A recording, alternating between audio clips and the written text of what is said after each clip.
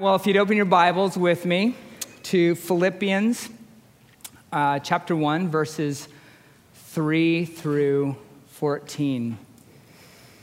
And if you are visiting and you're unfamiliar with the Bible, Philippians is in the New Testament, about halfway through into the New Testament. It's one of 4 of Paul's prison epistles that he wrote while in Rome. And we'll talk a little bit more about that later. And if I do see you looking down at your Bibles the entire service, that's okay. I like to work word by word and verse by verse through a passage, so you can either take your nap or I can think that you're studying and paying close attention. Well, recruit Regina. And I should say at the outset, my wife is laughing because that's what she calls me. That's a different story. I say at the outset of this story, if your name is Regina, or if you know Regina, please know that I did my best to honor and represent your name well. But recruit Regina, that was the nickname they gave me 23 years ago when I stepped on those notorious yellow footprints at the Marine Corps Recruit Depot in San Diego, California. And to be honest, I've gotten flack my whole life for looking younger than I am with my high-pitched voice to this day when I talk to a customer representative on the phone. Even yesterday, right? They always call me ma'am. Yeah. No, actually, I'm a man. No, not ma'am, man. Yeah, never mind. Do you still have that sensitive facial skincare lotion available? Well, it's no different in boot camp.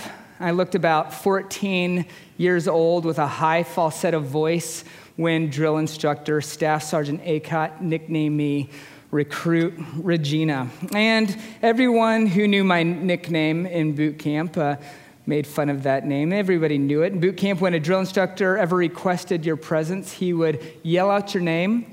The whole platoon would yell out your name. Then you would personally yell out your name, acknowledging to the platoon and to the drill instructor that you heard your name called. So drill instructor Staff Sergeant Acott would come out and yell, "Recruit Regina," to which the rest of the platoon would yell, "Recruit Regina, aye, sir," to which I would reply, "Recruit Regina, aye, platoon," and then I would run to him and stand at attention, all bald-headed, and declare in my high-pitched voice, "Recruit Regina, reporting as ordered."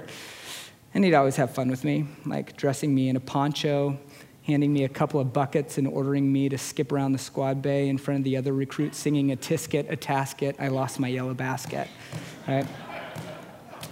Yeah. And now that I think about it, it's pretty messed up. And yeah, my therapist agrees with me too. But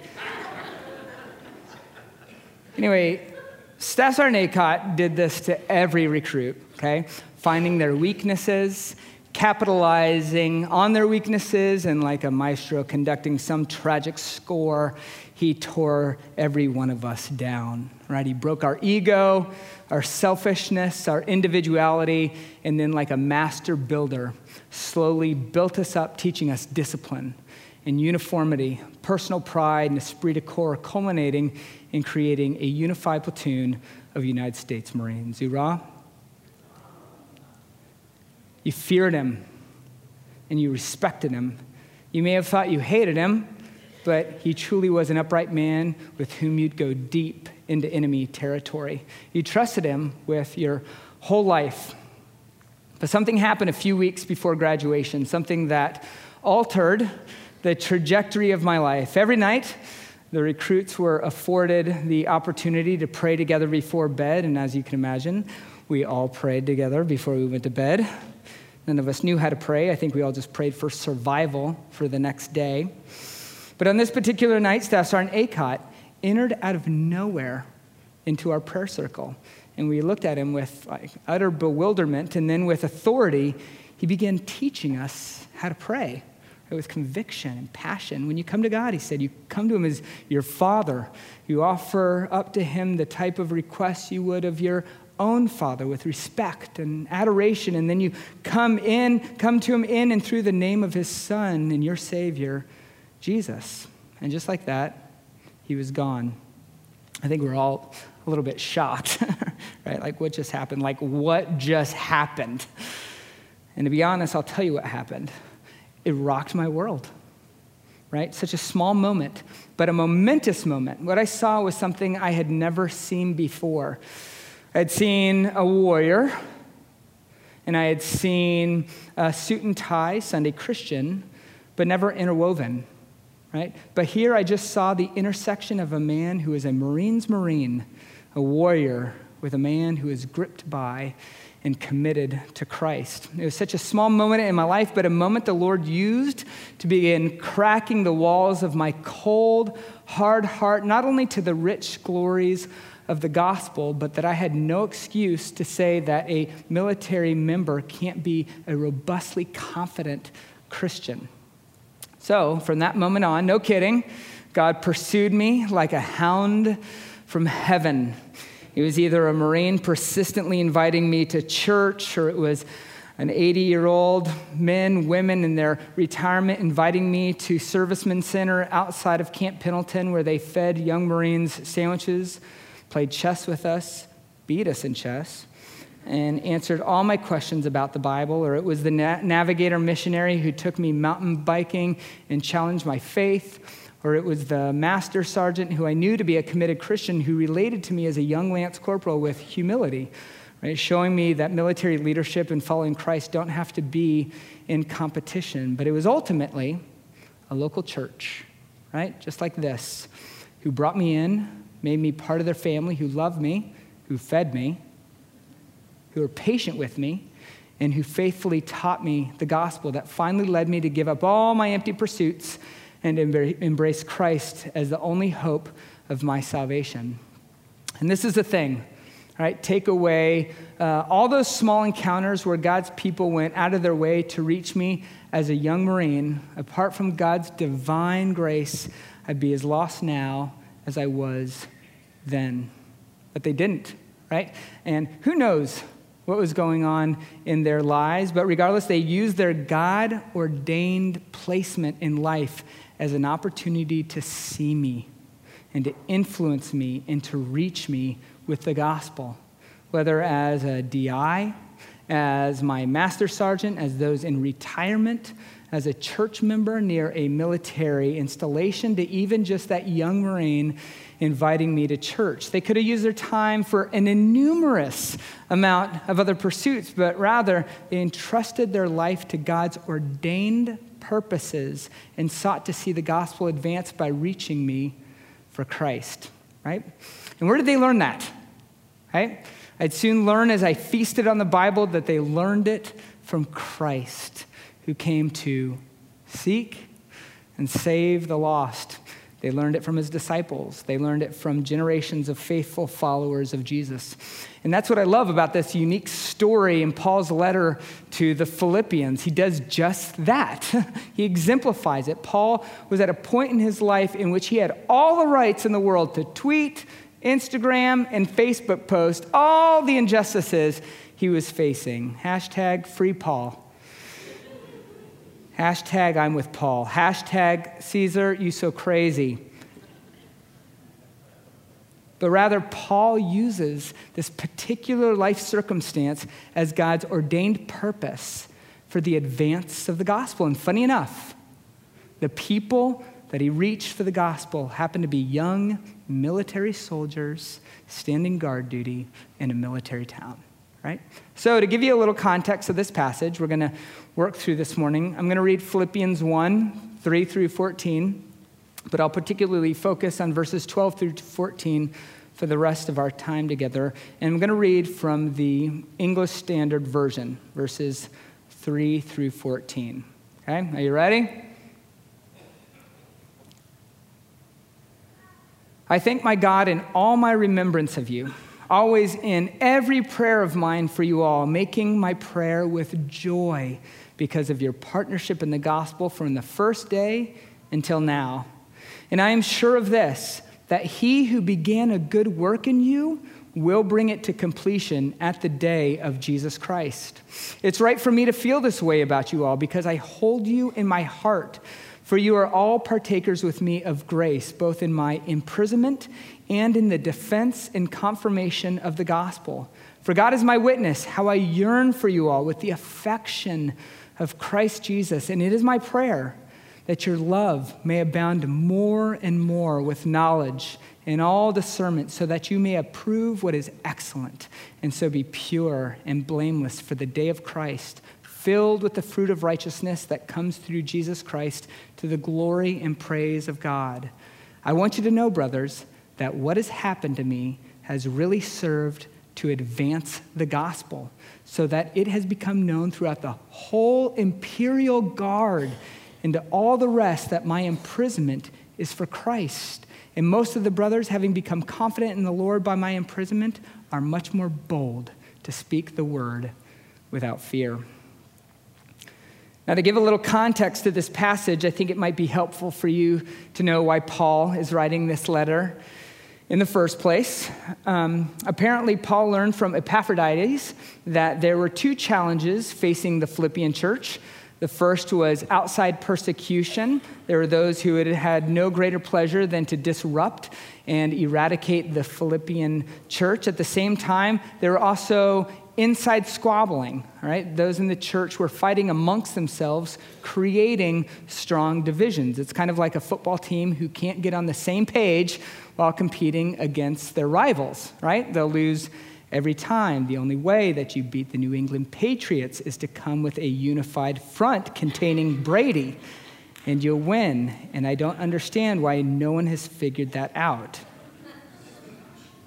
right? So Paul is seeking to get the Philippian church on the same page and focused on the things that really matter: the kingdom of God, the advance of the gospel, and the glory of God in the face of Christ. And the problem with the Philippian church is that they were so focused on their undesired life circumstances that they missed what God was doing, right? So Paul sets himself as an example of what it is to look at all your life circumstances as God's ordained means to advance the gospel. And isn't that the truth, right? What is God doing? Like all the time, right? Is God's primary focus American politics and or the rise or fall of our governmental or societal utopia?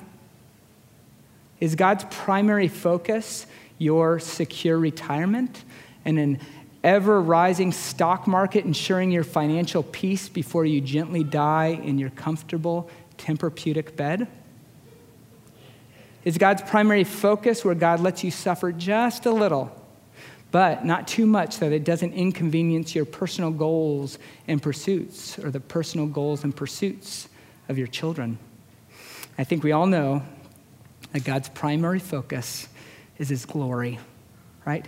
And seeking and saving the lost, advancing his kingdom in and to every tribe and tongue and nation. And if that goal came primarily through the suffering of Christ on the cross, how much more should we expect from God similar types of suffering and hardships and inconveniences for the sake of God advancing his gospel? And Paul knew it. He knew it, right? In fact, Jesus made it clear to him when he said in Acts 6:16, "For I will show him," Paul, "how much he must suffer for the sake of my name." And so Paul in verse 12 is exemplifying a life where he sees his life circumstances as God's ordained occasion to advance the gospel. And he says in verse 12, "I want you to know, brothers, that what has happened to me has really served to advance the gospel." And what's happened to him? He's imprisoned.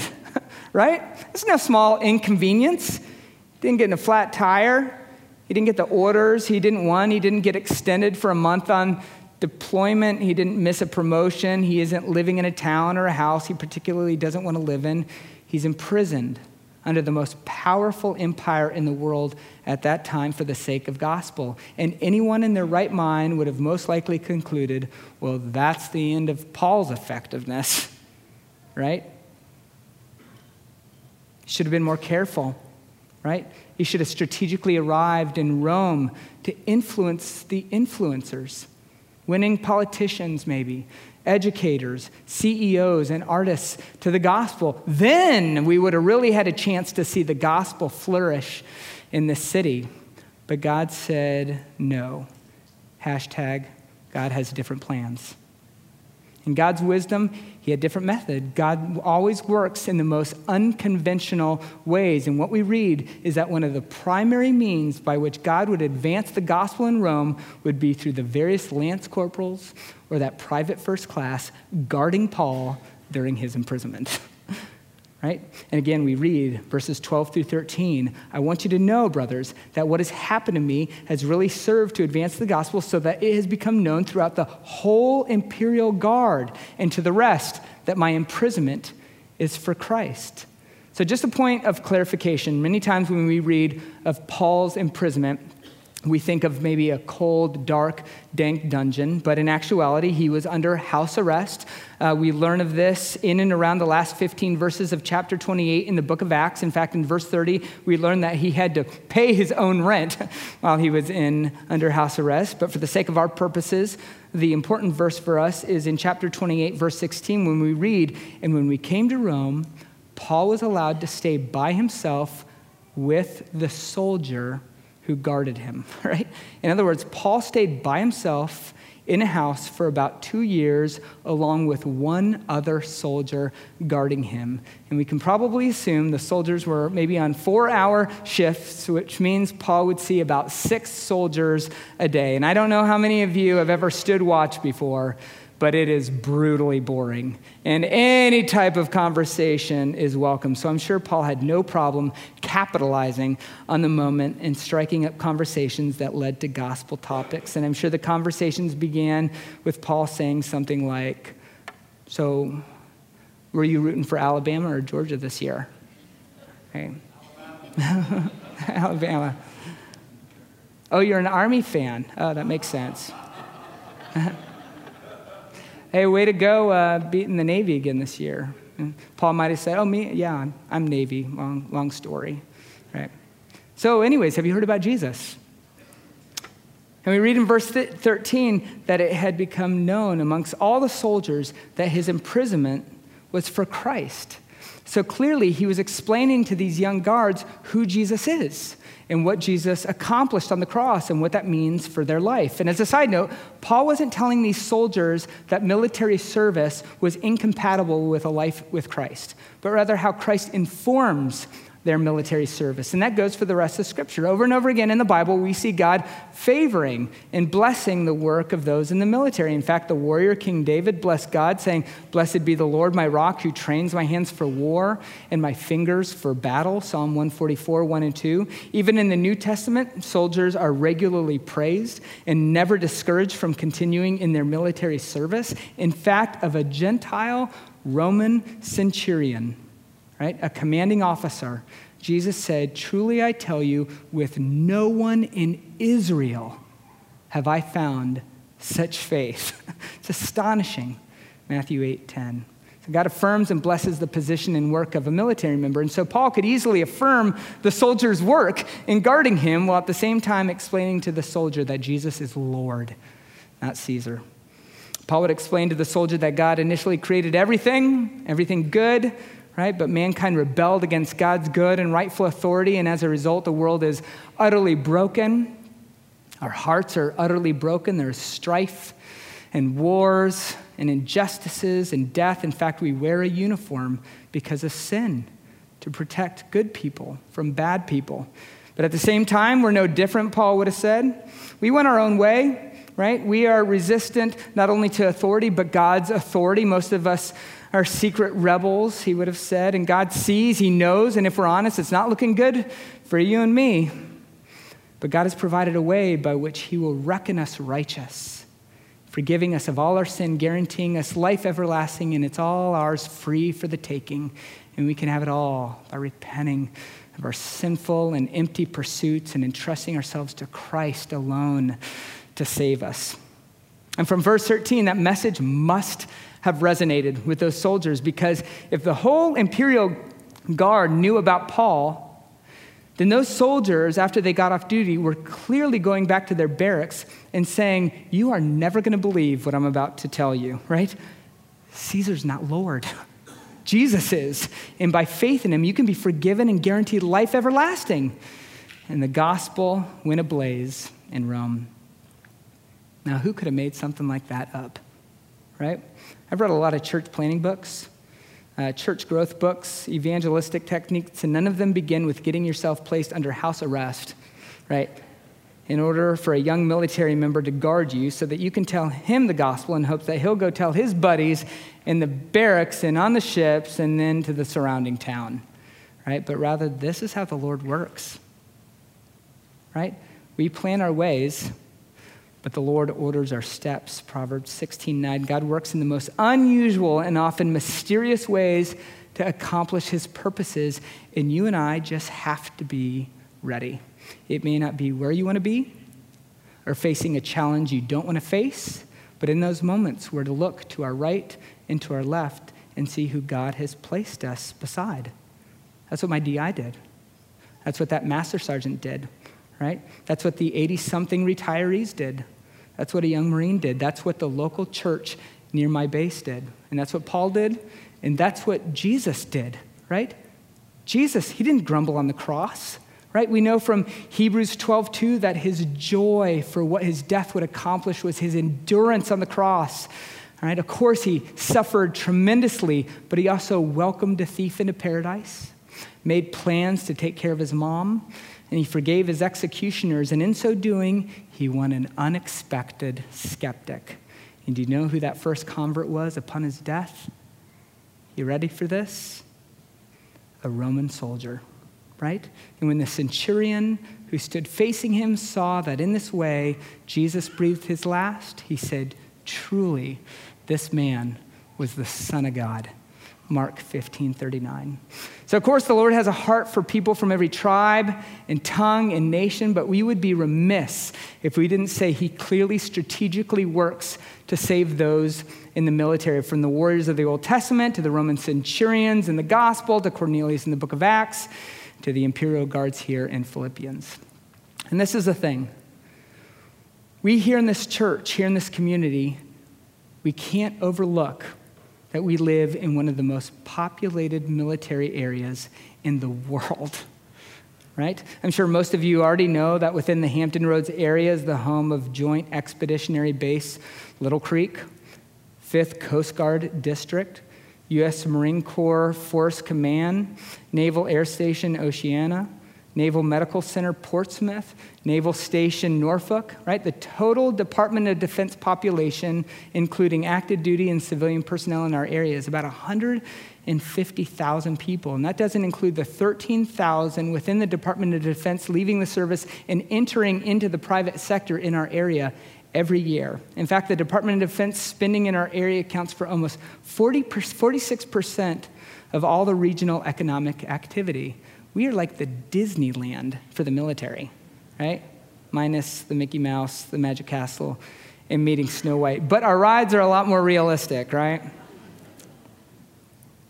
But in all honesty, could I be so bold to say that every person in this church knows at least one military member in the area, right? One military spouse, one military kid. That's not like the rest of our country, who sometimes rarely intersect with a military member, right? So whether we like it or not, whether we planned it or not, God in his wisdom has ordained for you and me to be in this military city at this juncture in our lives. This is a unique strategic opportunity we have in our community that we can't overlook. And what a crazy thought, but could you imagine a revival in the Hampton Roads area that began with our church reaching the sailors and the Marines, Coast Guardsmen, airmen, and soldiers around us with the gospel of Christ, right? The Apostle Paul imagined it, and God blessed it.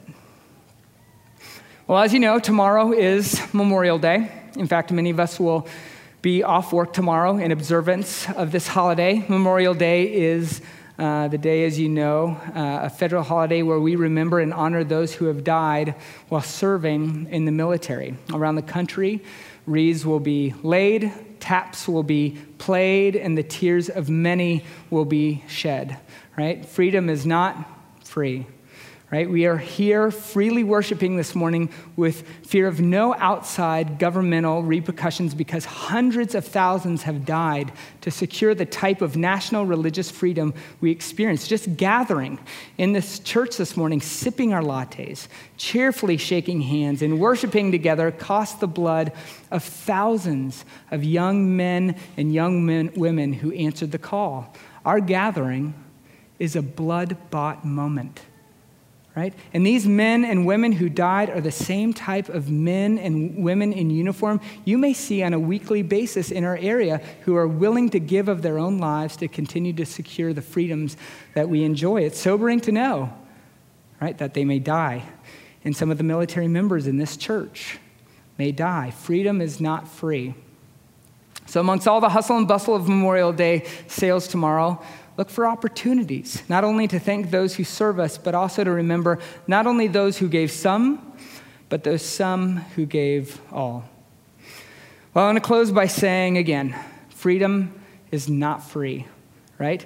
And in the Lord's wisdom, God has given military personnel a privilege they might not even recognize, a privilege to be a picture, a reflection of the ultimate service and sacrifice of Christ Jesus our Lord. We talk a lot about our salvation being free, right? For by grace are you saved through faith, and this is not of ourselves. It is a free gift of God, lest any man should boast, right? Yes, the gift was free to us, but it came at a great cost to God. It cost the Father giving his Son, and the Son willingly paying the price on the cross. Our freedom, our salvation came at a cost, and the cost was the price. The price was the blood of Christ. And you, Colossians 2:13 and 14, were dead in your trespasses and the uncircumcision of your flesh, but God made alive together with him, having forgiven us all our trespasses by canceling the record of debt that stood against us with its legal demands. This he set aside, nailing it to the cross. Right? You and I were dead. We were dead because of our sin. We were cut off from a life with God. We were not his people. We are Gentiles. You and I couldn't be in a worse scenario than what we were in, but God. Martin Lloyd-Jones, known as the Prince of Preachers, used to say these two words in and of themselves, in a sense, contain the whole of the gospel. But God made us alive, brought us to life together with him in relationship with him. He did this by forgiving us all of our sin. How much of our sin? All of our sin, all the trespasses we've committed, all our adultery and drunkenness and murders and theft, lies and pride. All these things resulted in an insurmountable amount of debt we owed, a debt which legally demanded our eternal death. But the list of all our trespasses, all our sins, all our idolatries were taken from us and paid for Jesus, where he was nailed to the cross. My sin, oh, the bliss of this glorious thought. My sin, not in part, but the whole, is nailed to the cross, and I bear it no more. Praise the Lord. Praise the Lord, oh, my soul. So First Baptist Church in Norfolk, in Christ, you are forgiven, right? Our gathering right now is a blood-bought moment by the greater sacrifice of Christ. Let it warm your soul, right? Let it encourage your spirit, and then let it propel your lips to declare the glorious news, yes, to your family members, and yes, to your neighbors, and yes, to your coworkers, but yes, especially as we nationally consider Memorial Day, to the thousands of servicemen and women and their families that God in his wisdom has providentially put at your doorstep. Amen? Amen. Let's pray. And God, we are captivated by this gospel. Who are we that you would look upon our helpless state and save us unto everlasting joy, where we will delight forevermore in the face of Christ? We're nothing. We have nothing except for all that we are in Christ. Sinners now forgiven, adopted, made righteous, sealed with your Spirit, and deeply loved. Jesus, thank you. Now, God, use us in this city.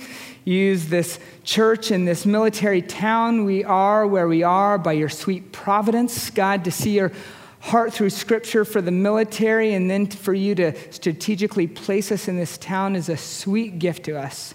Let us taste your love by you loving this military community through us. Let us be your hands, your feet, and the mouthpiece of the precious gospel of your Son, Jesus Christ. We pray all these things in and through his name for your glory and our joy. Amen.